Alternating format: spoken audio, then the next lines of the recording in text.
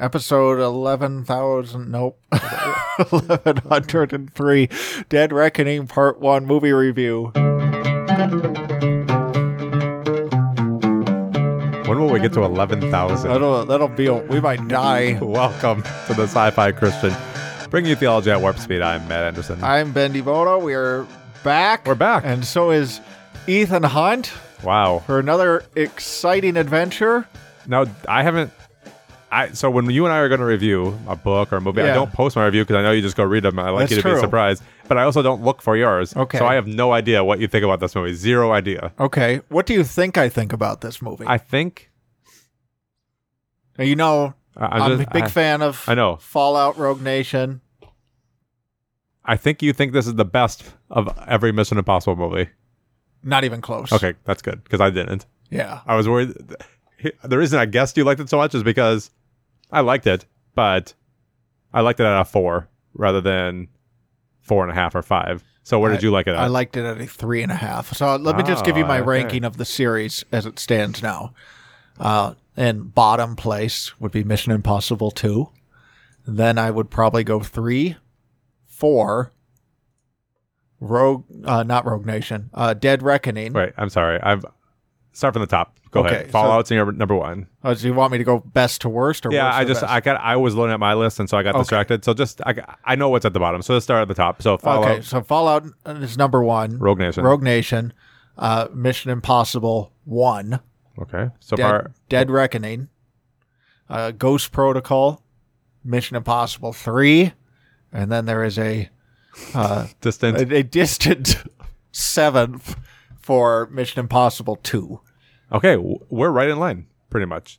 I think you like Rogue Nation better. Yeah, so I did... Oh, I didn't reorder it even on my list, but I know what it is. Rogue Nation number 1, love it. Mission Impossible 1, number 2 for me. Okay. Fallout number 3, and then Dead Reckoning Part 1. So we both put it smack in the middle. We have the same top 4 in a little bit of a different order. It's not a bad movie, but compared to the last two, it's a definite step down. It's kind of a mess in places. I liked a lot about it, but it's kind of a mess. Okay. No, I didn't write any notes for this. Like I said, I haven't even written my review yet. I liked it a lot. I mean, I have one gigantic complaint. Oh, and so spoilers now, listeners. Yeah. We're going to spoil this movie. I think what I love so much about Rogue Nation right. and Fallout is this inclusion of Ilsa Faust. I think that she was a very needed part of this cast. They did her dirty. And the franchise.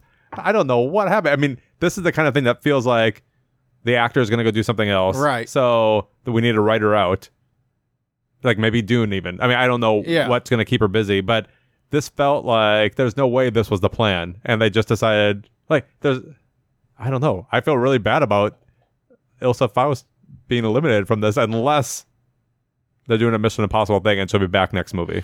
Yeah, I mean, which is possible. I felt very similar, and I was trying to figure out why, because I don't mind... What's her name in real life? Rebecca Ferguson. Yes, I love her in these movies. Yeah, so do I. And I don't mind having characters die, but everything about it felt so clumsy to me. Like you could tell what they were going to do all along. Yeah, and it's just her character a lot of this movie just felt off to me. And I think there's a few things contributing to it. Number 1, I do think the film was hurt by filming during COVID.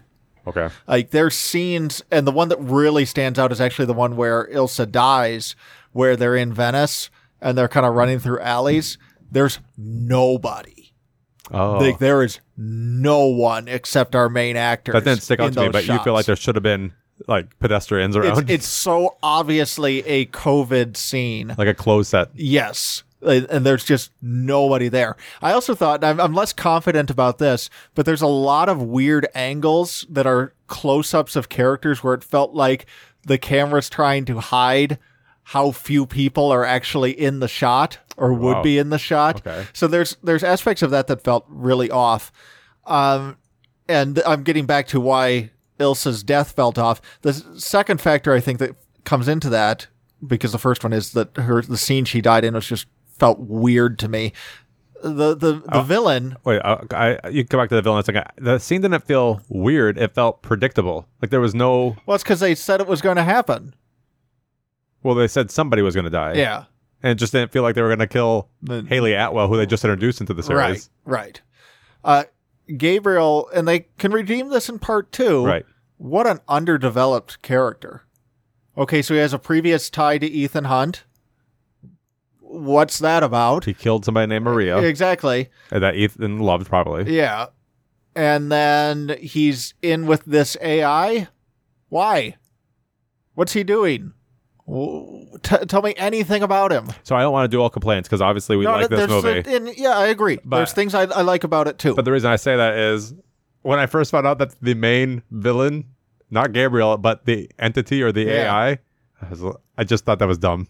I just think that's kind of dumb, especially now that we're on the cusp of like real artificial intelligence. We don't want to piss it off. No, not that. It's like we're going to actually know how this all works. Yeah.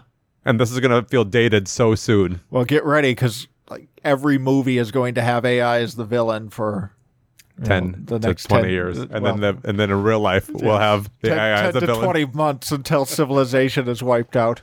So, yeah, I just feel like, why AI as a villain? If like, I don't know. Maybe a more grounded Mission Impossible, although I know it gets fanciful. I think I would like it a little bit more grounded. Agreed. I agree. But just focusing on Gabriel, did you feel differently about him? No, I didn't feel anything about him, which is the problem. Exactly. But, yeah. Like you think of the villains, especially in the last couple movies. You have, and I'm forgetting his name, but Solomon. Solomon, amazing, phenomenal. Then Henry Cavill's character, such good villains. And, Thor had a meh villain, and nobody cares about 2. But then you have like Jim Phelps, who's great. Yeah, Philip Seymour Hoffman. Yeah, Philip Seymour Hoffman, who has an underwritten role, but just kills it in every scene. And you have, what's her name as Max? It's a famous actress. Vanessa. Kirby. No, that's. Oh, sorry. The White Widow. Yeah. But you have such good villains, and then Gabriel's just meh. I also felt like the opening, and we will get to good things, but like the opening, there's such weird parts to this. Remind me of the opening. Like, the submarine? The submarine is fine, but then after that, where they're in that weird scene with all the CIA directors and everything, and they're just finishing each other's sentences, and like that scene just felt off to me. And a stranger walks into the room and they all kept talking. Yeah, it just felt so weird. I know it wasn't a stranger, but I mean, it was Ethan under a mask of somebody who should have been there probably. Right. But no one was concerned that they're talking about the biggest secret currently happening in some... Yeah. I guess we don't know who that guy was. But maybe that's something they should have fixed. Maybe we should have known who was Ethan even pretending to be, because to me it just felt like a random guy walked into this meeting where they're having a very top secret conversation and they did not mind. Yes. Okay, 2 other things before we get to good things. And there's a lot of good things. Number 1, to go back to the COVID impact, most of this movie just had Luther and Benji sitting in a room by themselves. Oh. So you're really pulling out things that didn't really cross my mind. I mean, of course, we've covered the Tom Cruise cruise, so we know what was going on when it comes to filming during COVID. But you were really thinking a lot about, well, this scene looks like this because of COVID protocols. Yes. And I do think a lot of that was going on. Mission Impossible COVID protocol. Right. Because, there's one called Ghost Protocol. There is. Okay. The central car chase in this movie is good, but I feel like we've seen that same scene about 3 or 4 times now in this series, and it's been done better. Okay. So you hated it. Yeah, I just hated it. No, it sounds like you didn't like it, but you do. There's things I like about it. There's a lot I didn't. So stuff I liked about it, and we'll talk about the actual characters, plot, things that happen. Well, one thing I love about it is the commitment to being grounded, which I know sounds odd for this series. I just said it wasn't grounded. Yes, but here's what I mean. I saw a meme where it said, the top panel, 3 panels. Top panel was, a Marvel movie during filming, and it's Samuel L. Jackson sitting in front of a green screen. Mm-hmm, mm-hmm. A Marvel movie, post-production, and the green screen, all the effects are filled in and everything. And then the bottom panels, meanwhile, in the Mission Impossible 7 set, and it's the camera crew dangling off the side of a train. Yeah. I just love, like, I actually love that. Okay. I really, really love that. And this is where I mostly agree with you about the entity.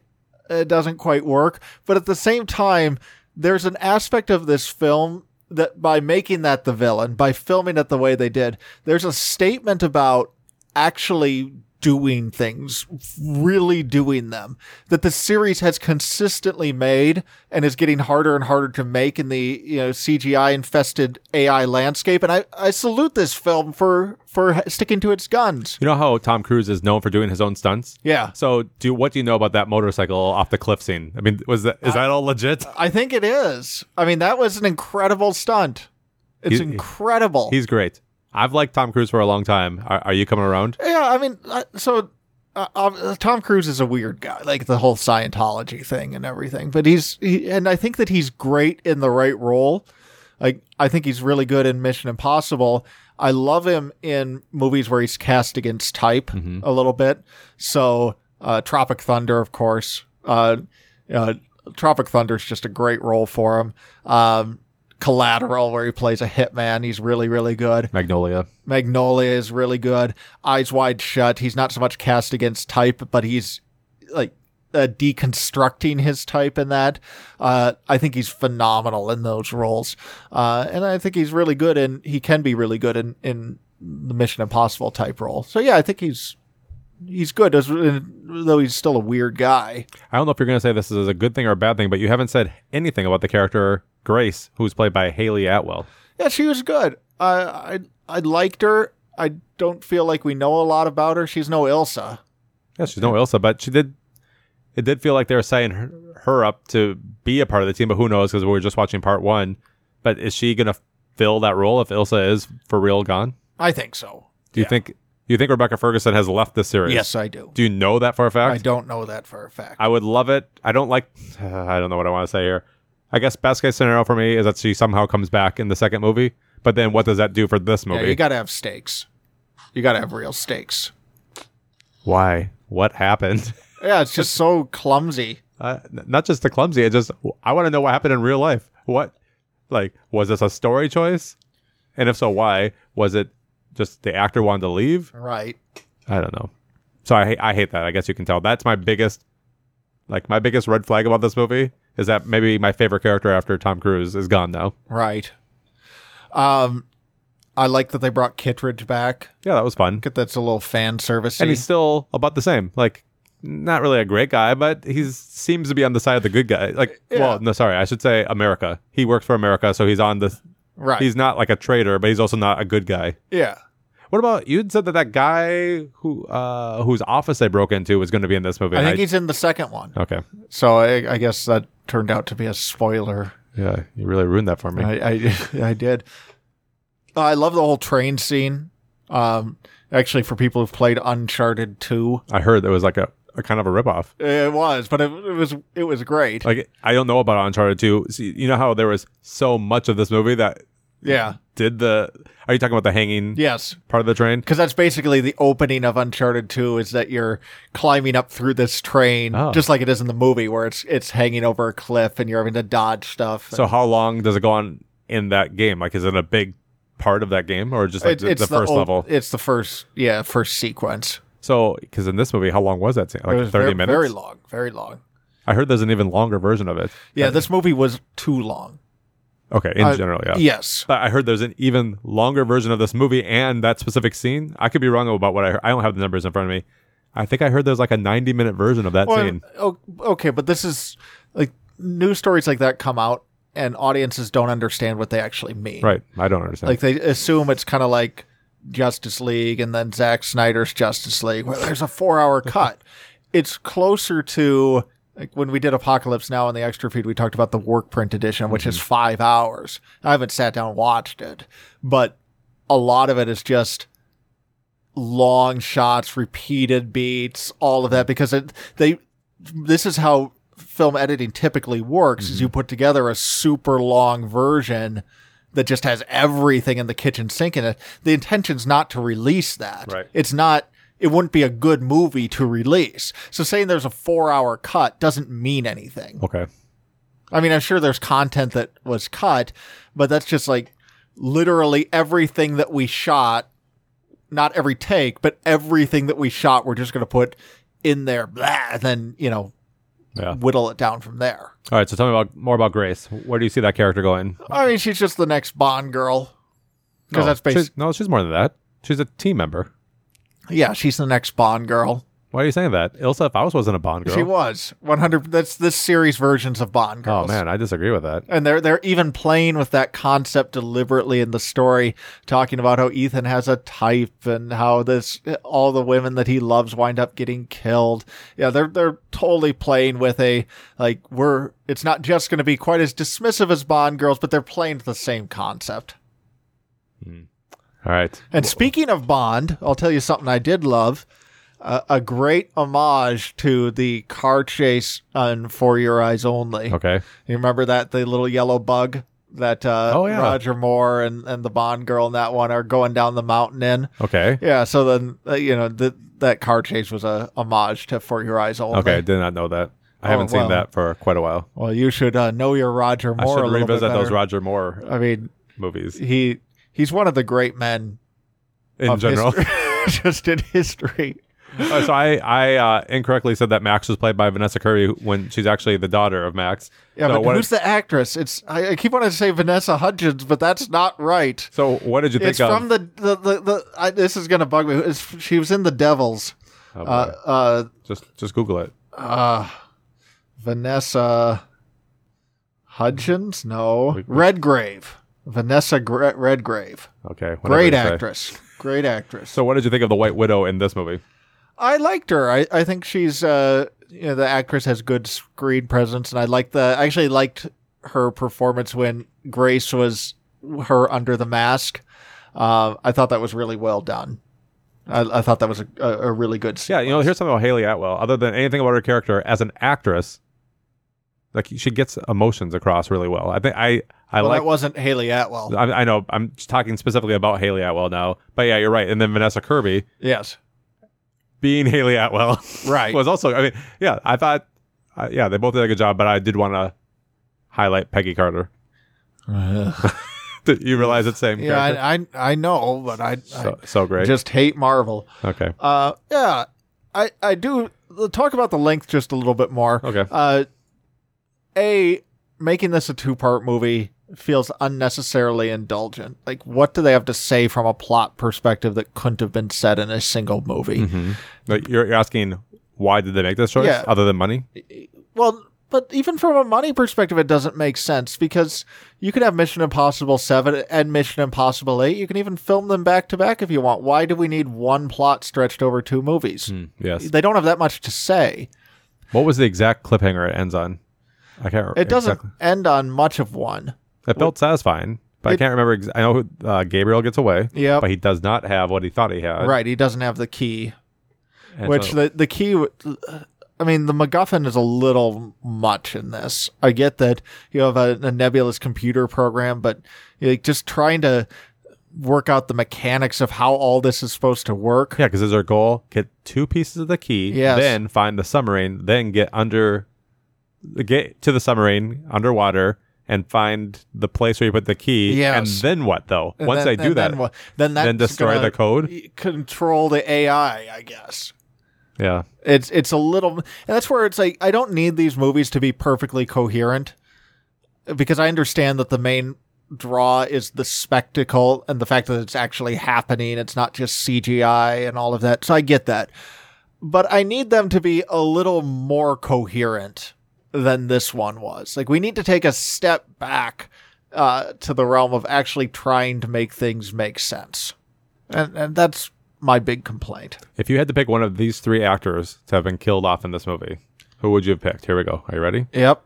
Ving Rhames, Simon Pegg, Rebecca Ferguson. Probably Simon Pegg. Okay. I'm not quite sure. I love Simon Pegg, but I'm not sure what function he plays in this series anymore. Because he's sort of the IT guy that Luther is, but he's also sort of the field guy that Ethan is? Yes. Okay. He feels the most disposable to me. Okay. I think I would have picked... I know Ving Rhames has been in every movie. Right. But I think I would have picked him if I had to pick. I mean, you can't get rid of Luther. I just think Simon Pegg is so funny. And then obviously Ilsa's the best, so you can't get rid of her either. Yeah, it's a shame. But I guess they can get rid of her. The more we talk about it, so I was disappointed during the viewing. Yep. And now I feel pretty certain they're going to bring her back. I'd completely disagree with you. Yeah, she's going to... This is just my prediction. She'll be back in the second movie. Is it your prediction, or is it what you want to have Maybe happen? It's both. I don't know. It might be both. But I do feel like... Because those aren't the same thing. Was it final enough? They had a body, so that is usually... Like, if you have a body... It was 100% final enough. She's not coming back. It's clumsy storytelling. It's a great series. It's bound to take a step down at some point. All right, so what do you expect from part 2, which I'm looking at ahead here right now, and things could change, but the release date is set to be June 28th, 2024. Yeah, and I've heard a lot of speculation that'll probably get moved because of the strikes. Well, you're going to expect another crazy stunt. I just hope that, I'd like to find out, they need to do something to rescue Gabriel's character. He doesn't need to be as good as Solomon Lane or, Henry Cavill, but they need to move the needle on him much more than they did in this movie. I have a prediction here. The opening sequence where you kick things off before the theme song, it'll be all flashback, and we'll learn the exact thing that happened with Maria and Ethan and Gabriel, so we feel something for what's happening there, because we need to feel more about why is there such hate there. I think that could be a good choice if they went that route. So I'd like to see that. I'd like to see, it doesn't have to make sense, but try and have a little bit more coherence, and we're just running after the thing for the thing. It's just, let's try. Let's actually try and make the script make sense. Just one more pass. Have somebody give a pass to the script who's not there for action or dialogue, but just coherence. That's what I want. All right, I'm going to hit the music, but then after the music, I'm going to ask you about your actual theater experience with your kids. So get right for that. Listeners, thanks for joining us here for this review of Mission Impossible Dead Reckoning Part 1, an incredibly long title for a pretty good movie. And a very long movie. 4 stars. 3.5. That's all from here. I'm Matt Anderson. I'm Ben DiBono. And we're the Sci-Fi Christians, signing off. I think the way I put it in my Letterboxd review was, it's a mess, but it's an entertaining mess. That is how I feel. So let's just dive right into theater experience. I had a very enjoyable experience. So I still feel very fond towards this movie. Get this. I was able to take time off on a Friday morning from work. I had the whole day off. I went let me try to remember back here. I think it was a 9 a.m. movie. Oh my. I didn't know if it was going to be possible, but I thought I have this morning off. Right. I'm just going to see what's playing. And there were a couple choices, like 9 a.m., 10, 11. So it was opening weekend, obviously. So lots of showings. So I went to this at 9 a.m. So even though it was long, which I agree, it was too long. Because after the 20 plus minutes that AMC does of their trailers, I think I was leaving there just before, maybe a little after 12:30. Yeah, way too long. So even though I started at 9, I'm past noon here. Yeah. So but I don't think it felt as bad for me because I'm going home at lunchtime. I've already seen the whole giant movie. But yeah, going opening weekend, I don't go to a lot of movies by myself. Yeah. But I don't mind it. I think it's almost kind of like a fun adventure sometimes to do it on occasion. The theater, because it was a 9 a.m., wasn't packed, but it definitely wasn't empty for a 9 a.m. showing. You could tell there were people, other people that were there alone trying to get this viewing in. Right. Whenever they could, basically. So overall, really fun experience. Glad I saw it in the theater. I think this is one of the rare cases where seeing there's some movies that are fine watching at home. This one feels better. I agree. In the theater. I completely agree. I don't always feel that way, but I do about this series. So how about you and your kids? Good theater, bad bladder. I had to pee 3 times during this movie. Oh, I left once. I'll tell you, when I went to the bathroom before the showing started. Don't some days you just keep peeing? Well, it was, for me, this is 9 a.m., so I just had breakfast, maybe. I don't know. But early in the movie, I'm like, oh, man, I have to go to the bathroom. And it took 20 minutes for the opening credits to start. Yeah. So I was waiting for the credits, and it took so long. Very long time. I was thinking, maybe they're not going to follow the formula. That's what I was wondering, too. So as soon as the music started, I bolted. Yeah. And I got back right... I don't know exactly how much I missed, but I got back when the two agents who were following them, the kind of good guys, but they also are trying to catch Ethan Hunt, they were chit-chatting about their mission. I think there might have been more than 2 at the time. I think it was a team of 4 There or 5. in the airport. Yeah, at the airport. Yeah. I came back in, and the airport scene was just wrapping up. So I don't know if you know how much I missed based on what I just told you. Not that much. Okay. You see them in an airplane. What did you miss? Maybe I can fill in some blanks for you. I don't remember. Oh, you didn't time it out for any No. specific thing? You're just like, well, see you, kids. There is a website that tells you Yeah, I think you recommended points to go for the bathroom. I should have used that, but no, I just had to pee. Okay, so you went with your 2 oldest kids, right? Yeah. Okay, and what did they feel? They both enjoyed it. I think they kind of agreed with me. Yeah. Did they like it more than you? I guess, I think actually, my son might have. I have a more interesting question for you. Over the years, have gotten past this, but because you have such strong opinions, Yeah. there can be an impulse to agree with you just so you don't. Well, I intentionally don't do that with my kids. Okay, yeah, so I was wondering, do your kids feel pressured into just agreeing with you? I intentionally don't state my opinion for something like this. Okay. And then I do, and that's And they fine. feel horrible because Yeah, that's like, they're like, I love the best movie. And you're like, well, it was actually 3.5. that is a trash take. Now let me tell you what I think. Yeah. One quick story on going to the bathroom, and he asked if I ever got my kids, had them catch me up. So I didn't, but I remember years ago when I went to see Cabin in the Woods. Mm-hmm. Actually, at the same theater I went to see Mission Impossible. With your kids? No, not with my kids. So there was just me and one other guy in the theater. That you didn't know. I didn't know. There's like 5 rows between us. I was further back. He was in the front. Right. And he got up to pee at one point. Oh my gosh. I And can he see where came this back. is going. And he turned around and said, "Could you tell me what I missed?" Like yelling that across the theater. Oh my gosh. So I kind of caught him up. No. And then we just went on and watched the movie. All right. That's good. All right, listeners. Thanks for joining us. That's all from here. I'm Matt Anderson. I'm Ben DiVono. We're the Cypher Christians signing off. Goodbye.